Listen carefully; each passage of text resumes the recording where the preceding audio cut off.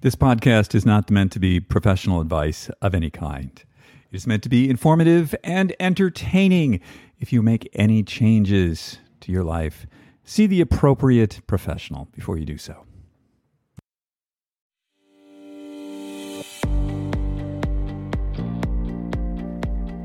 Hello and welcome to Super Age. My name is David Harry Stewart. I'm the founder of Ageist. At Super Age, we help you live better and become the best version of yourself. And who doesn't want a super age? So today we have a very interesting fellow on the show, Dr. Bill Dorfman. And before I go any further, if you want to know anything about Dr. Bill, check out his Instagram, Dr. Bill Dorfman. So I get this picture, right? And what it is the cover of GQ UK.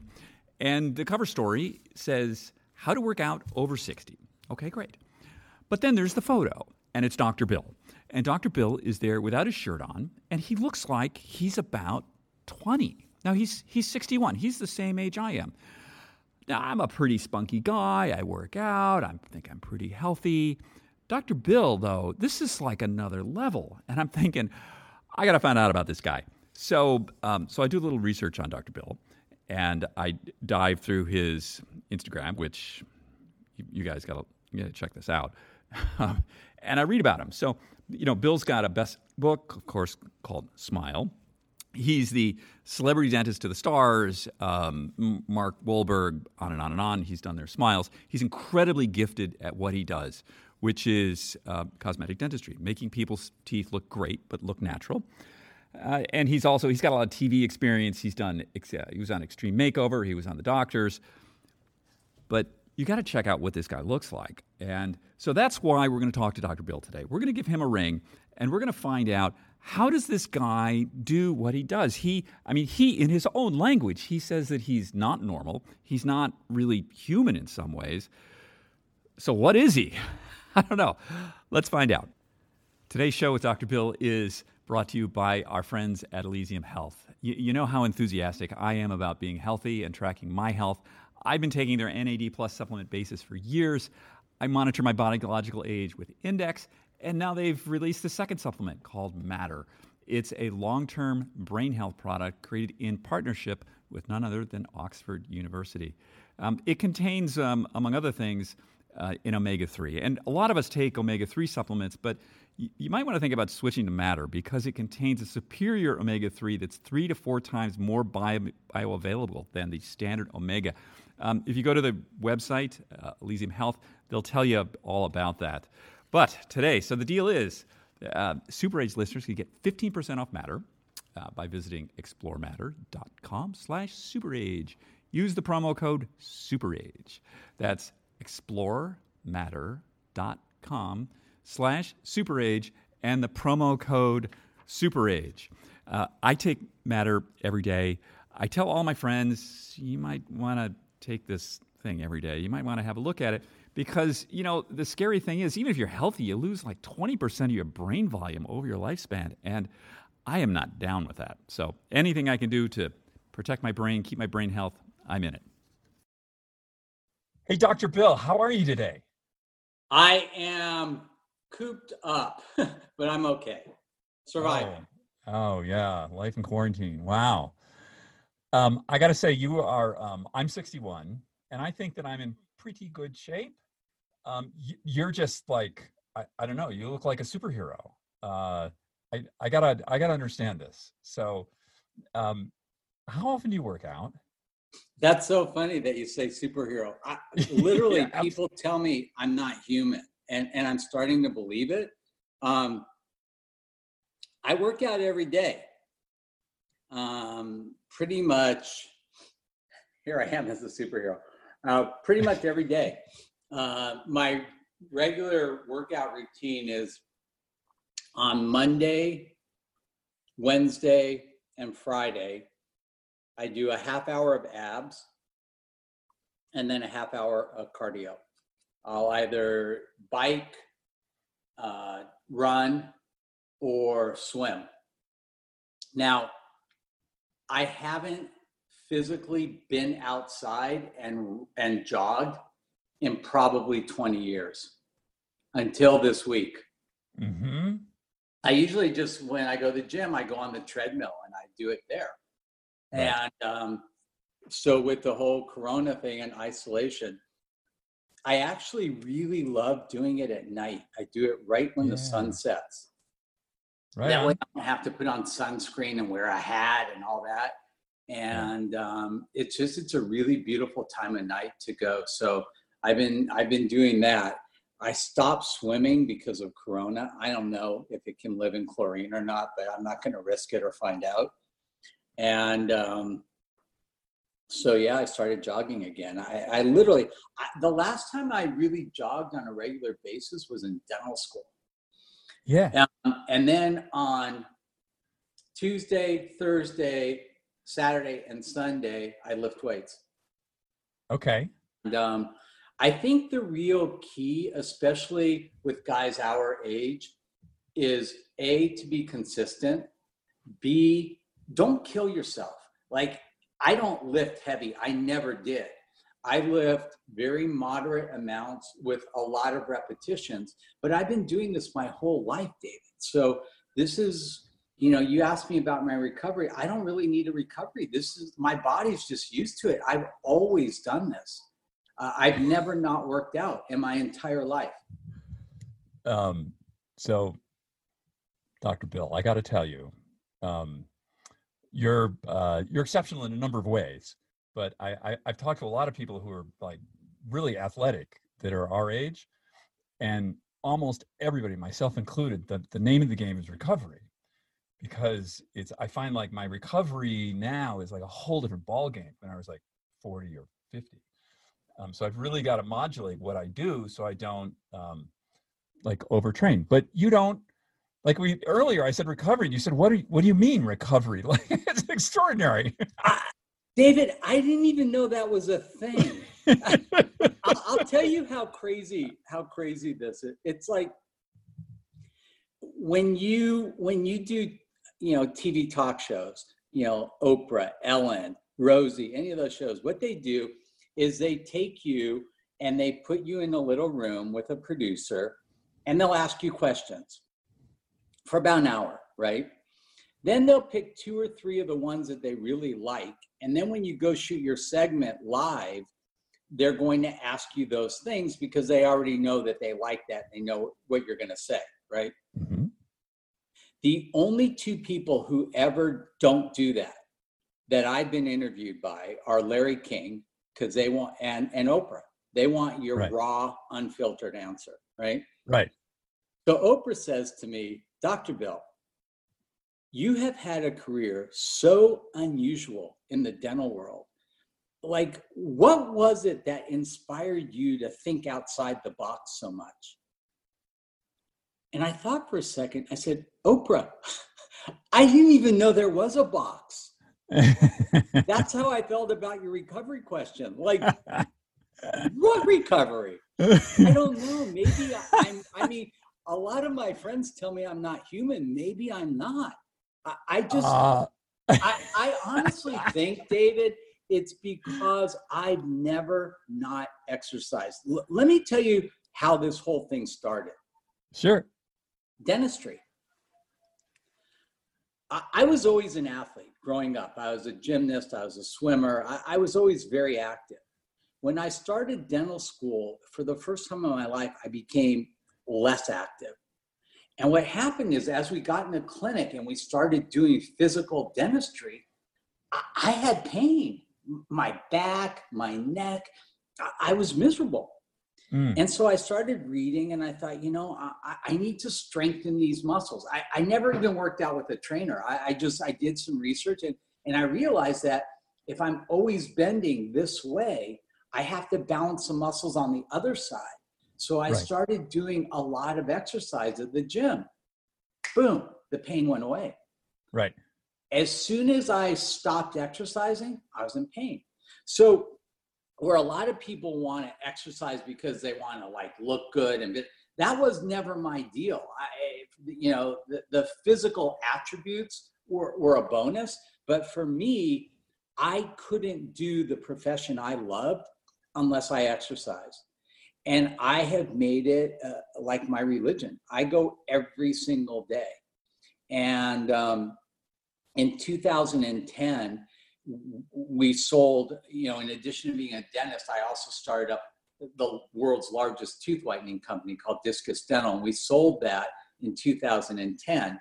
And from that time on, I've worked out even more because I have more free time. So I'm not doing dentistry 80 hours a week. I'm literally doing dentistry about 20 hours a week, spending the rest of my time doing philanthropy and TV shows and stuff like that.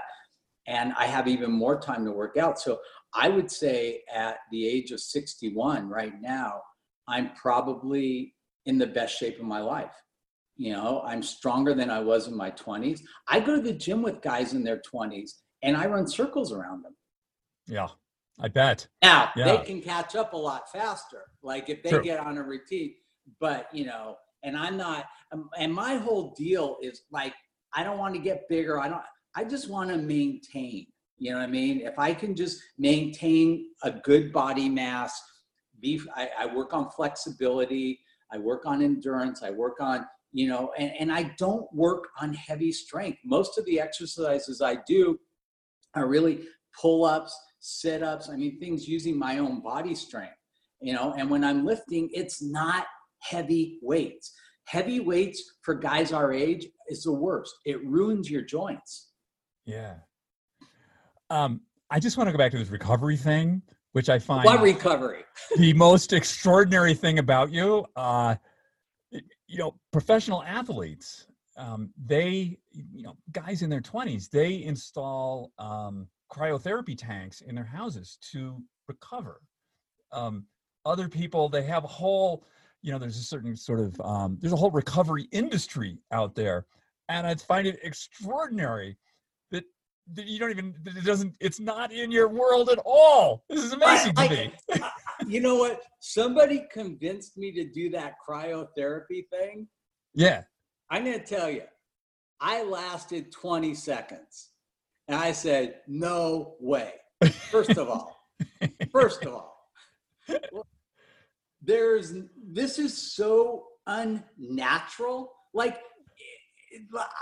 I honestly believe we were built, you can say by God or whoever it is, we were built, a certain way. And cryotherapy was not in the mix. Like cavemen didn't do cryotherapy, and anything that I do that's going to take my testicles 2 hours to descend again can't be good. So I'm not doing cryotherapy. It's not for me. Yeah, somebody's going to do like some kind of blood analysis on you, man. Unusual, really unusual.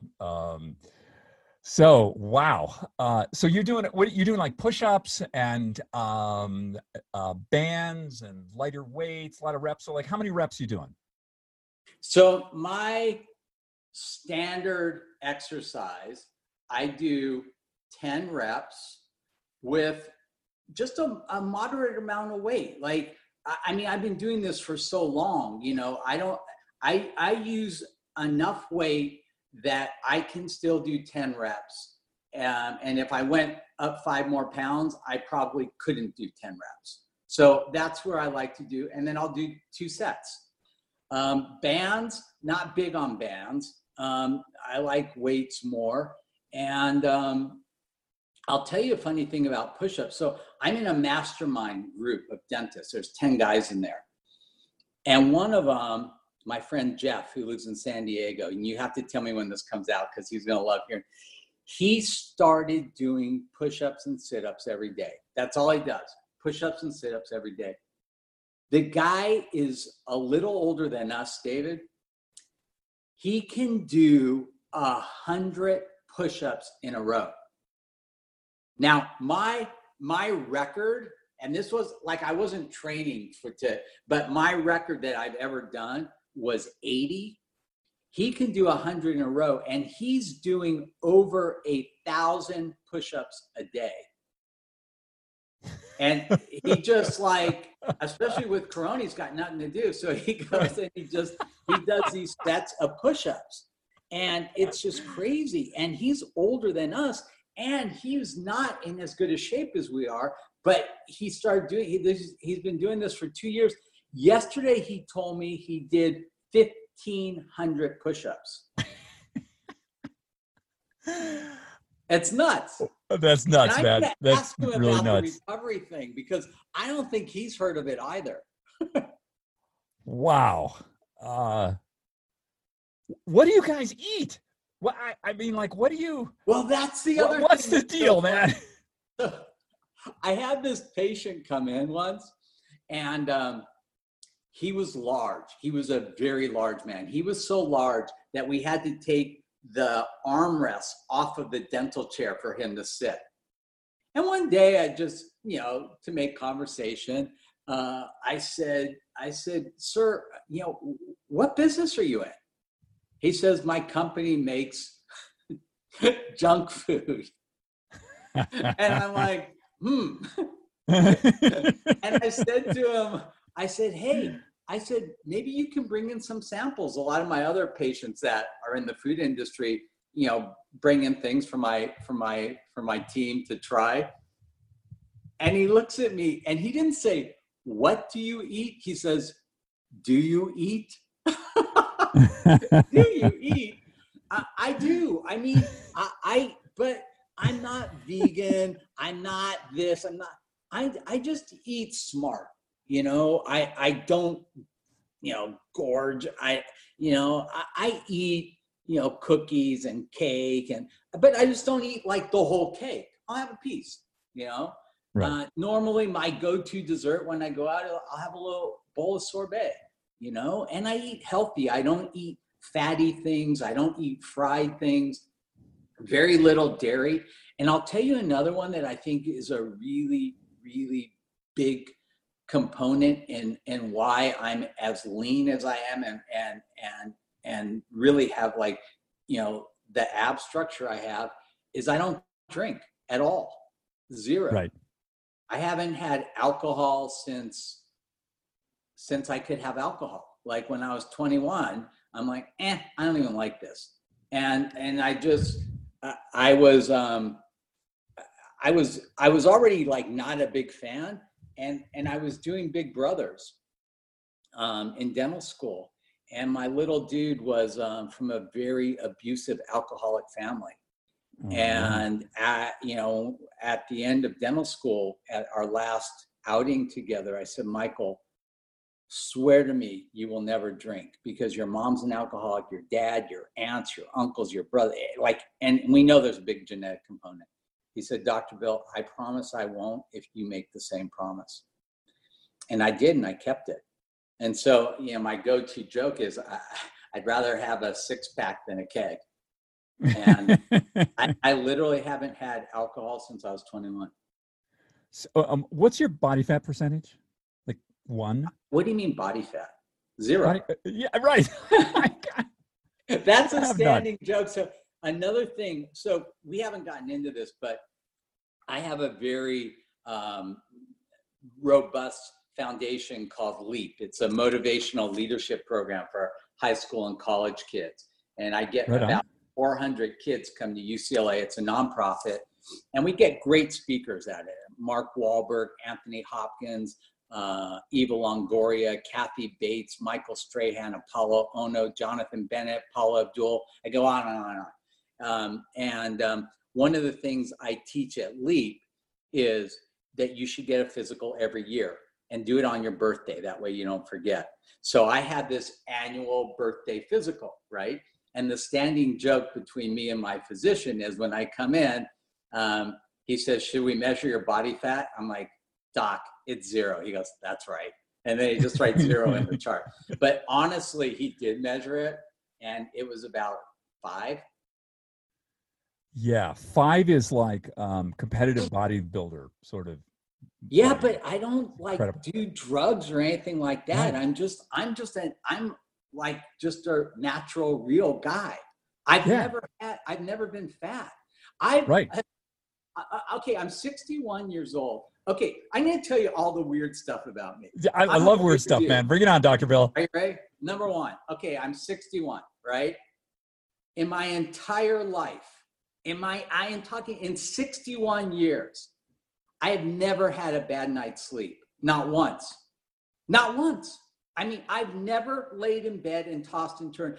I lay down. I'm telling you, I'm not human. I'm like a machine. I lay down, boom, I just turn off. Like within 2 or 3 minutes, I'm asleep. And I sleep like the whole night. Now at our age, you usually have to pee once or maybe twice, which is normal. I do that. I go back to bed, boom, fall right asleep again. Okay, that's not normal. Number two, no recovery thing. That's not normal. Okay. Here's another thing. This is freaky. Are you ready for this? Bring it on, man. So let's say that our interview was at 9 o'clock this morning, and I decided I would set my alarm for 8 o'clock. I will literally wake up 1 or 2 minutes before my alarm, like almost 90% of the time. And I just play with myself to like, okay, I'm going to wake up at 7:44. Boom. I wake up at 7:42. And it works in different time zones. Like I'll go to New York. That's 3 hours later, right? And I'll be like, okay, I need to get up tomorrow morning at 8. I wake up at 7:58. Like, I don't even know how I do that. It's the weirdest thing. 90% of the time when I set an alarm, I will wake up like 2 or 3 minutes right before that alarm. That's not normal. I mean, I have so many my body is literally like a machine. I mean, you know, it's weird. Like I wake up, like my body just goes into like motion. I wake up, boom, you know, shower, shave, go to the bathroom, have breakfast. It's like, it's incredibly regular. It's bizarre. I'm not real. I don't know what it is. I don't try to be weird. I just can't come that way. Dr. Pill, we love you. No, I mean, this is awesome. And I'll tell you something else. This is really freaky. I only need like to really function well, 5 or 6 hours sleep. That's it. Because when I sleep, I'm like a dead person. Oh, are you ready? This is also weird. I go to bed, I lay on my back, and I cross my hands. I'm like a vampire. And I don't move. You could literally put a cup of water on my head. It would stay there the whole night. I don't move. I don't turn. I'm telling you, I'm weird. It's so bizarre. My grandfather slept 3 hours a night his entire life. That was it. And he was one of the most brilliant, productive men I've ever seen. There's something, maybe I'm a little bit vampire, David. I don't know. We want to talk about that, like dietary additive, blood of virgin. What are we doing here? No, I'm making a joke. Yeah, I mean, and there's a lot of things I'm really bad at too, by the way. Like, okay, what are you bad at? Like, this is the first time in my life with this COVID thing that I actually, look, I burned myself. You see that? Where is that? Oh, yeah, man. That's bad. Yeah, it's horrible. I've never had to cook for myself. Ever. Never. I've never cooked a dinner before. I would always just either go out with friends or order takeout or Postmates or something. So for the first time in my life, I'm like cooking. I don't like it. I'm not gonna lie. Wow. I don't know. I feel like we need to I know a lot of like heavy science people at Harvard and MIT, and I feel like we should send you over there and like have them like hook you up to some machines and find out what the deal is. David, I did that. What did it say? Well, extraterrestrial. What came back? When I was at UCLA,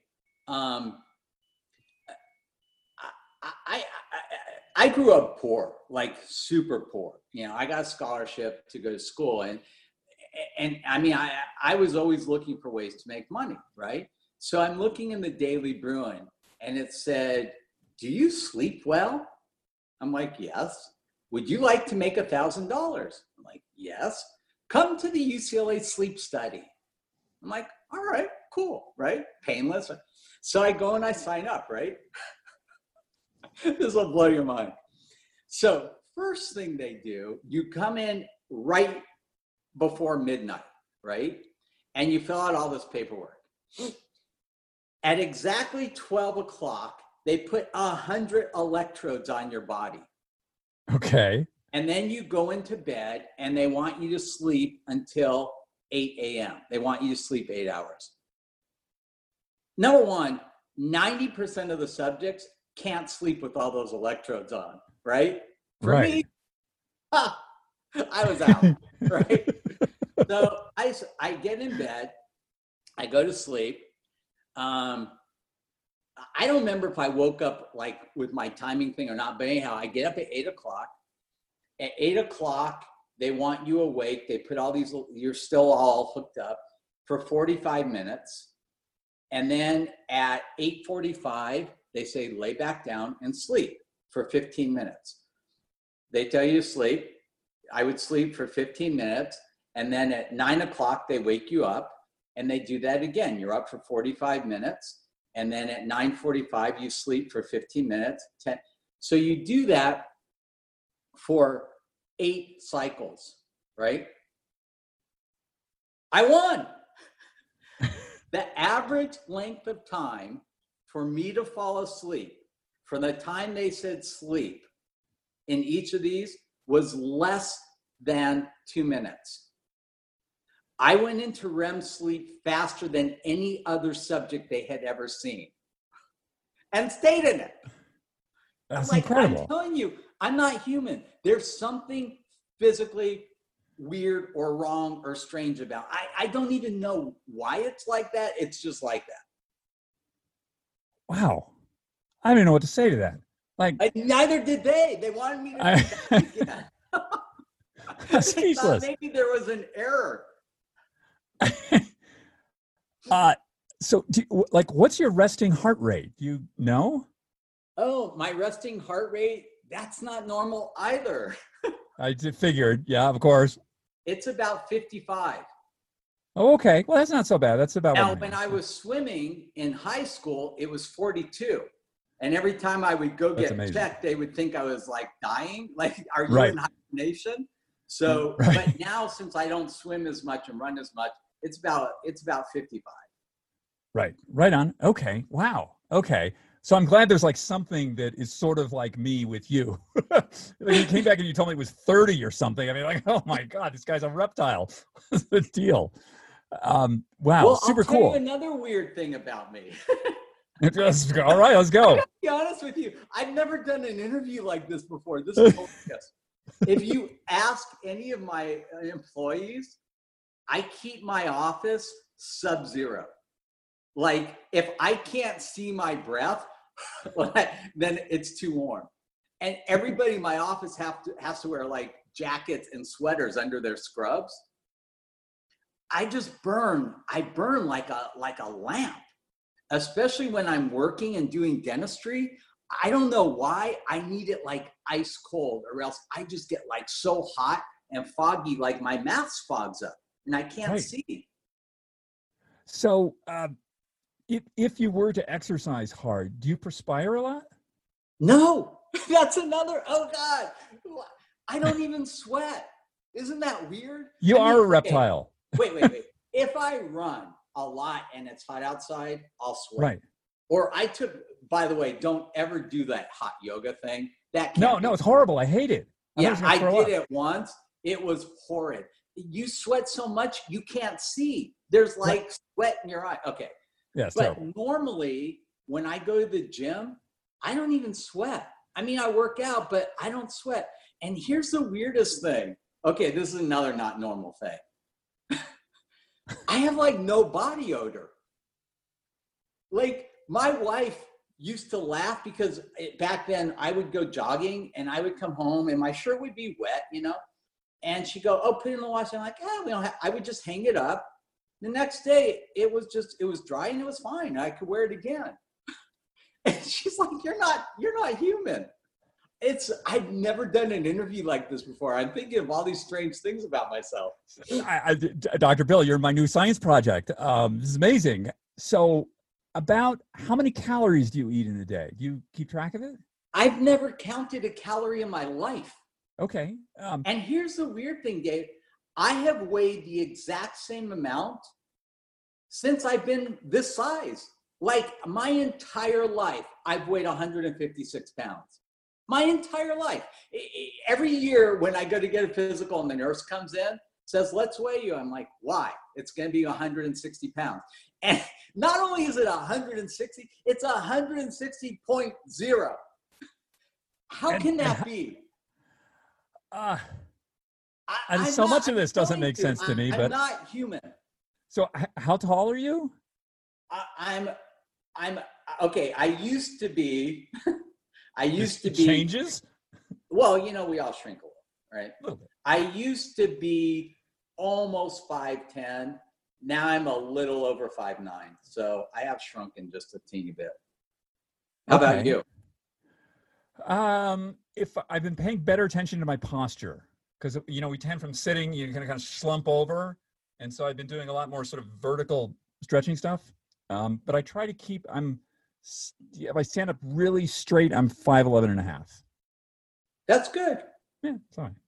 I haven't shrunk yet, but what do you weigh? Today, probably 168. So, okay. It's okay. I'm not lean like you though, man. I have body fat. Absolutely. Yeah. No one's lean like me. No. I don't know why. I just came out this way. I'll tell you how weird I am. I'll never forget. My parents remind me about this, but when I was 5, my first day at kindergarten, I came home, and my mom and dad said, honey, how was school? And I said, Mom, the kids in my class are so immature. I said this at 5. Wow. Yeah. I'm telling you, I'm not normal. There's something drastically wrong with me. I don't know what it is. And I have huge blind spots. I mean, just like when you asked me about the recovery, like I didn't even know that was a thing. I have so many blind spots because, we all judge ourselves by ourselves. And then, other people's normal is not always ours. And so we don't know that. I'll tell you some other stuff when we get off here, but that's pretty good, but I don't want it on your podcast. I can't wait, man. Wow. I know people who are bodybuilders, and like for them, like they're kind of like normal weight will be about 10 or 12% body fat. And then they spend like 3 or 4 weeks essentially starving themselves. And then they get it down to like, kind of where you are, like all the time, but it about kills them to do it. It's remarkable that you can just walk around like this, and that you don't, the heat thing, that's the other thing. So like bodybuilder gets down before competition, they're down at that, like 3% body fat. They're freezing, right?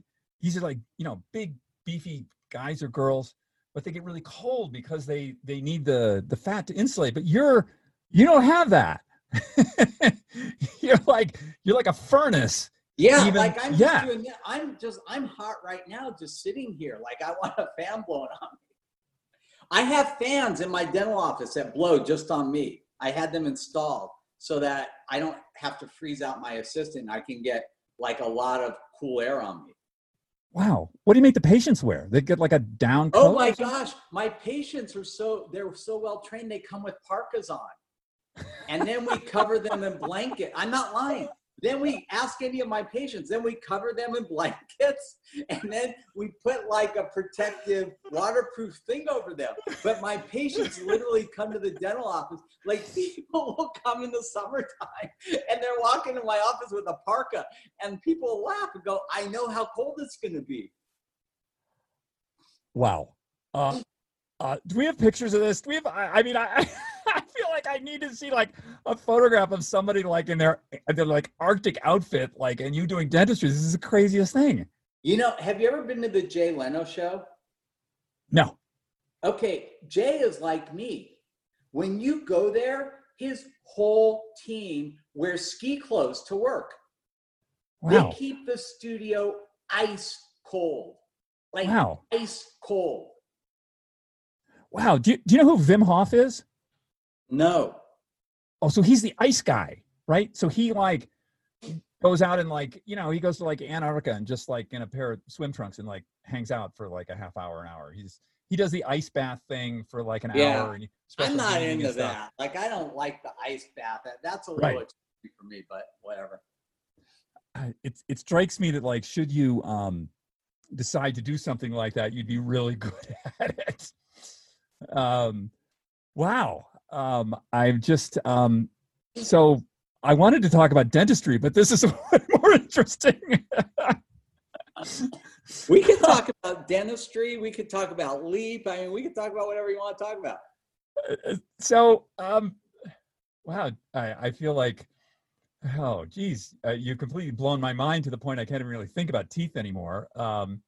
So, you know, when people come to you, so we've been practicing for like a long time, right? 30 years, 40 years?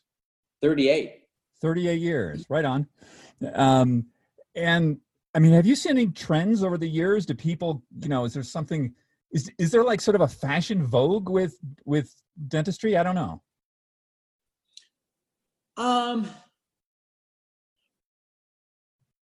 A fashion vogue. I mean, I would say over time, as our materials got better and better, we were able to make smiles aesthetically much more natural than we could back in the day. You know, when I was in dental school, porcelain veneers hadn't even been invented yet. You know, that's now the lion's share of what I do in dentistry. And the first veneers, you know, as good as they were, they don't hold a candle to what we do today.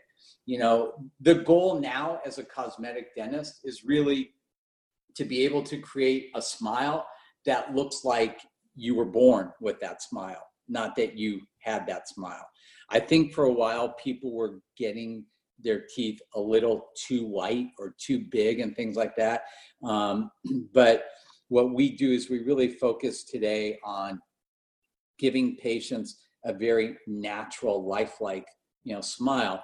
Now, at the other side of it, you have to say, you know, when a patient comes into me and they want teeth that are too white for what I would consider their age or whatnot, am I going to do it? Yeah, I'll do it. I mean, I always give a patient my opinion. My favorite cases are when you just come in and say, hey, doc, make my smile look as good as you can. And they give me, you know, free latitude to create and do it. And those are the cases I love the most. But there are people that will come in and say, look, I've had yellow teeth my whole life. I've had crooked teeth my whole life. I want them straight. I want them white. And I don't care if they're too white. Like, I don't care if they look unnaturally white. That's what I want. And, you know, I try to persuade them not to do that. But at the end of the day, you know, you have to remember that there's a person and a psyche attached to the tooth. And if somebody's coming in doing elective cosmetic dentistry, you know, I need to be able to give them what they're coming for.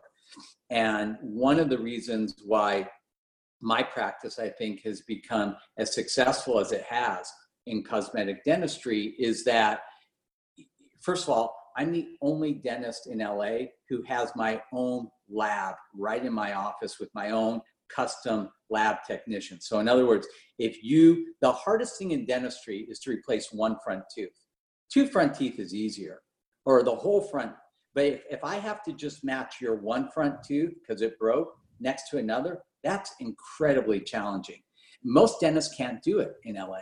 I have my own lab technician right there. So she will literally sit in the chair right there and custom paint on the exact stains that we need to make the two teeth match perfectly. And then she'll put it in an oven and fire it so it becomes permanent. And so that's a really hard thing to do. The other thing that I do when I do cosmetic dentistry is, you know, a lot of dentists in the past used to use all these imaging things.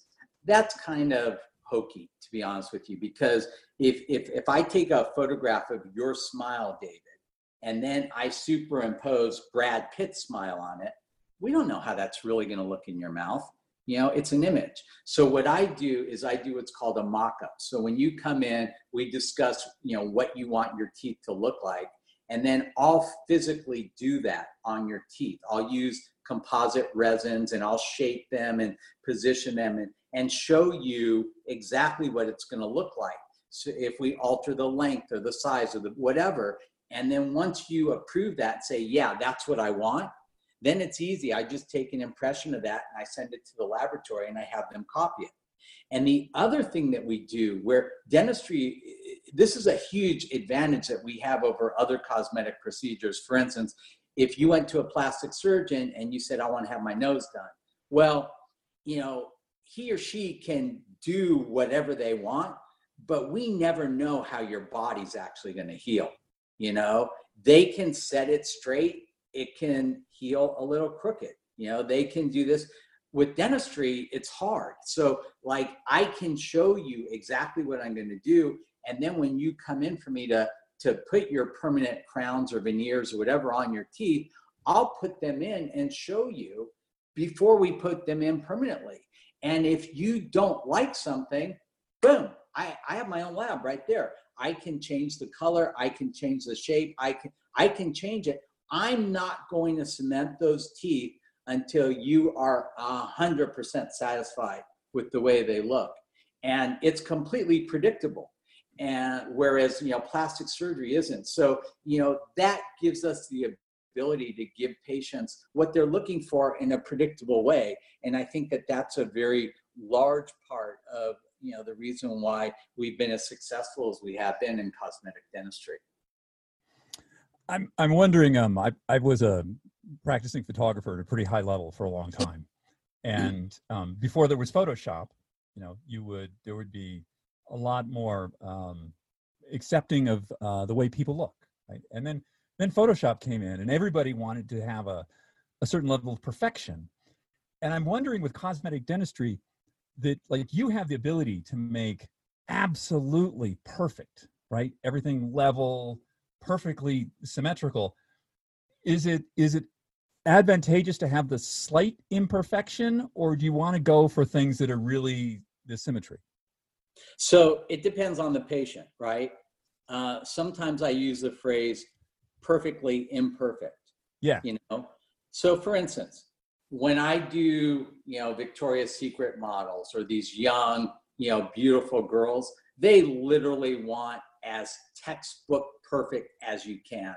They, whereas, more real people, well, they might want a little rotation here or a little this there, a little, and a lot of times when people come in, there's something they don't like about their smile. So they don't want to necessarily erase that.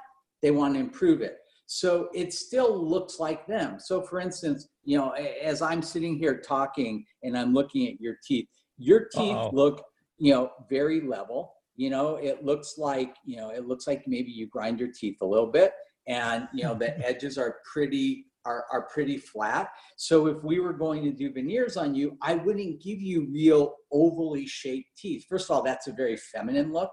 You're not feminine at all. Secondly, it won't look like your mouth, So, a big part of, being successful in cosmetic dentistry is listening. Listen to your patient. You need to get a very good understanding of what they want. And then, the nice thing about the way we do it is that I show you before, I show you during, and I show you right before we're going to cement everything. And I get your approval at all those phases in order to really deliver what you want. Amazing. I had the privilege once of, I spent a couple of days with Dr. Ivo Pitongay, and Dr. Pitongay is the inventor of plastic surgery. Plastic surgery was actually invented to help childhood burn victims. So it was like in the late 50s, early 60s. Like if you were a kid and you had some kind of a burn, you were scarred for life. And so he invented this new process. And then he went on to have a clinic Pitongue down in Rio, and they do a lot of that work. And, he was saying this, to be careful about the urge for perfection, because especially with as you were saying with him, with plastic surgery, you kind of know where you're going to end up, but you don't really. But if you go for like full perfection, it gets, for a normal person anyway, you'd be a little odd. So it's interesting to hear that. Yeah. Yeah. Wow. You have quite a life, and then you have a bit of a TV presence. I just saw on Instagram you with Dolly Parton. Yeah. What's up with that, man? I sang a duet with Dolly Parton. Yeah. My Instagram is fun. If you want to follow me, for your listeners, just everything I do on social media is at Dr. Bill Dorfman, DrBillDorfman.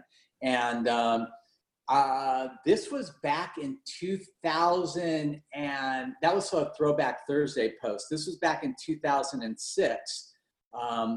I go to the American Academy of Cosmetic Dentistry, and they were having a big fundraiser, and they got Dolly to come and perform. And so this was right at the time that ABC's Extreme Makeover was a huge hit. And for dentists, this show was a game changer. Why? You're my age, right? We grew up with Marathon Man, Little Shop of Horrors. On and on. Dentistry was never positioned in a very positive light. Right. ABC was the first show to actually put dentistry, cosmetic dentistry, on prime time TV in a positive light.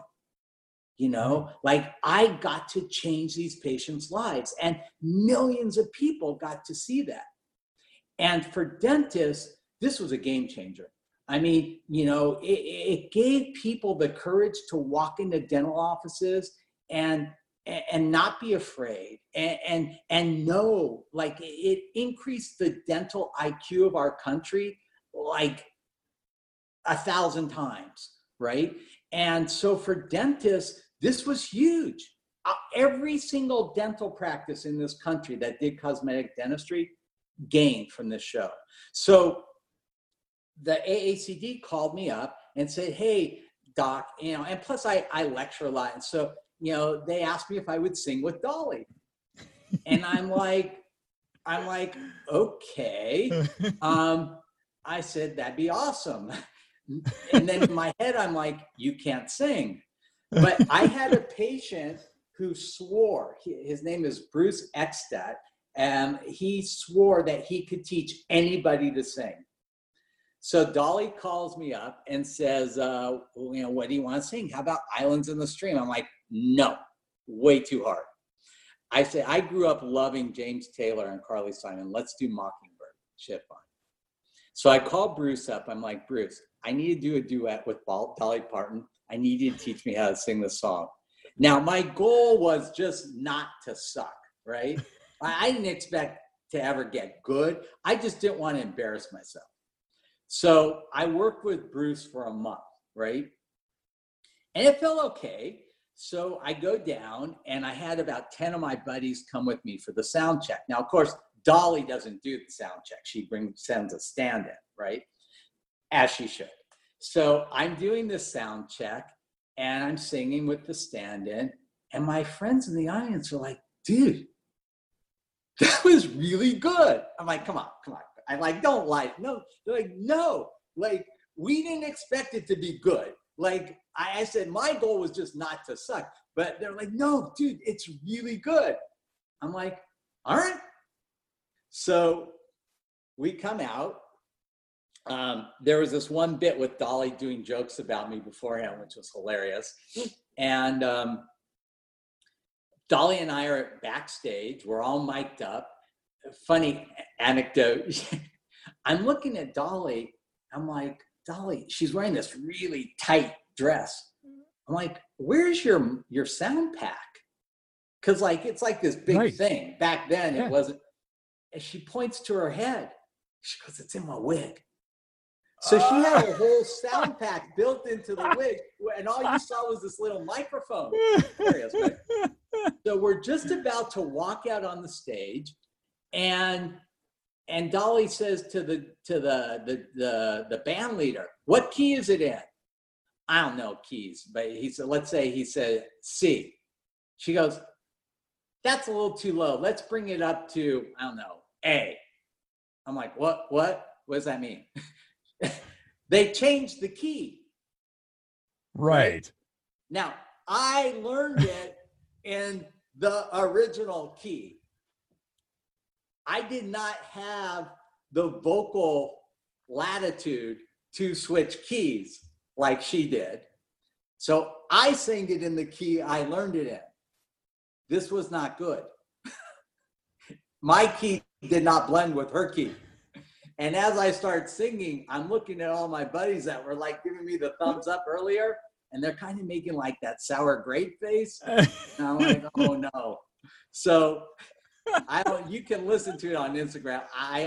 The dancing was way, way better than the singing, for sure. Wow. Dr. Bill, I got to leave you. I can feel like I should do this all day. You're just such a remarkable person. I love these stories. Oh my God. Wow, this has been really fun. I'm really going to savor this one for a long time. You're a remarkable individual on so many. Oh, before we go, tell me about LEAP, right? Well, thanks. Yeah.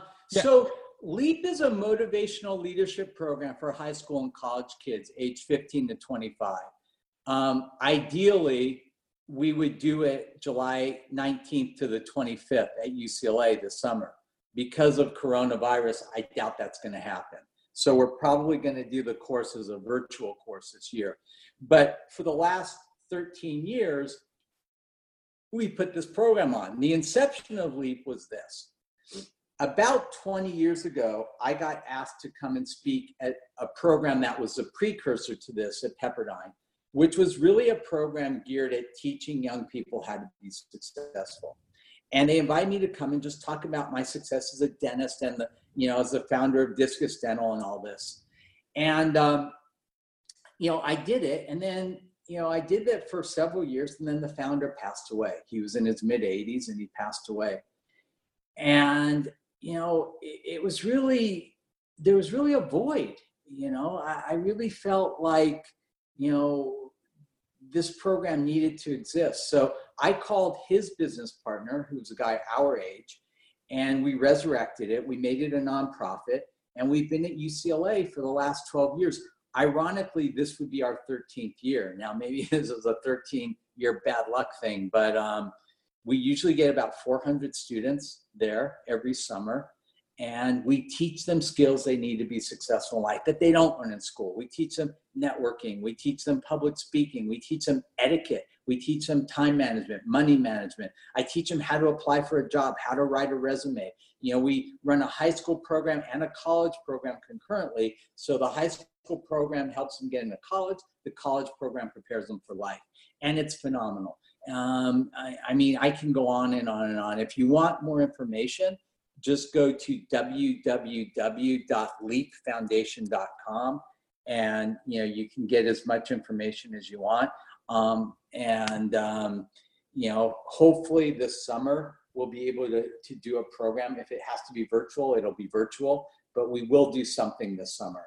And the thing about LEAP is this program really changes kids' lives. It gives them the skills. It's the old thing, like, you give them a fish or a fishing pole. This is giving them a fishing pole. It gives them the skills that they need, that I've seen in successful person after successful person after successful person. It gives them the skills they need to become successful, and it works. And it's really a beautiful thing. And do you live in the LA area normally? Yeah, I live in downtown LA. Yeah, I would love to have you participate. When I'm in.